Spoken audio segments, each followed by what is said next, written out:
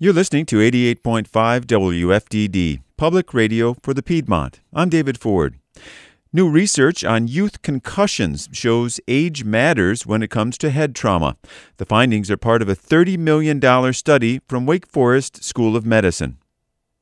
The Head Impact Exposure in Youth Football study followed nearly 100 students between the ages of 9 to 13 over 4 seasons.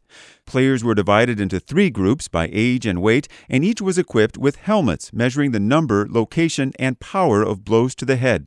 The Winston-Salem Journal reports that overall, more than 40,000 head impacts were recorded, creating millions of data points. They showed, among other things, that players 12 and under received the most head blows. They are typically involved in longer practices and games than the younger group. Another factor was their relative lack of experience and coordination with tackling techniques as compared to the older group of players.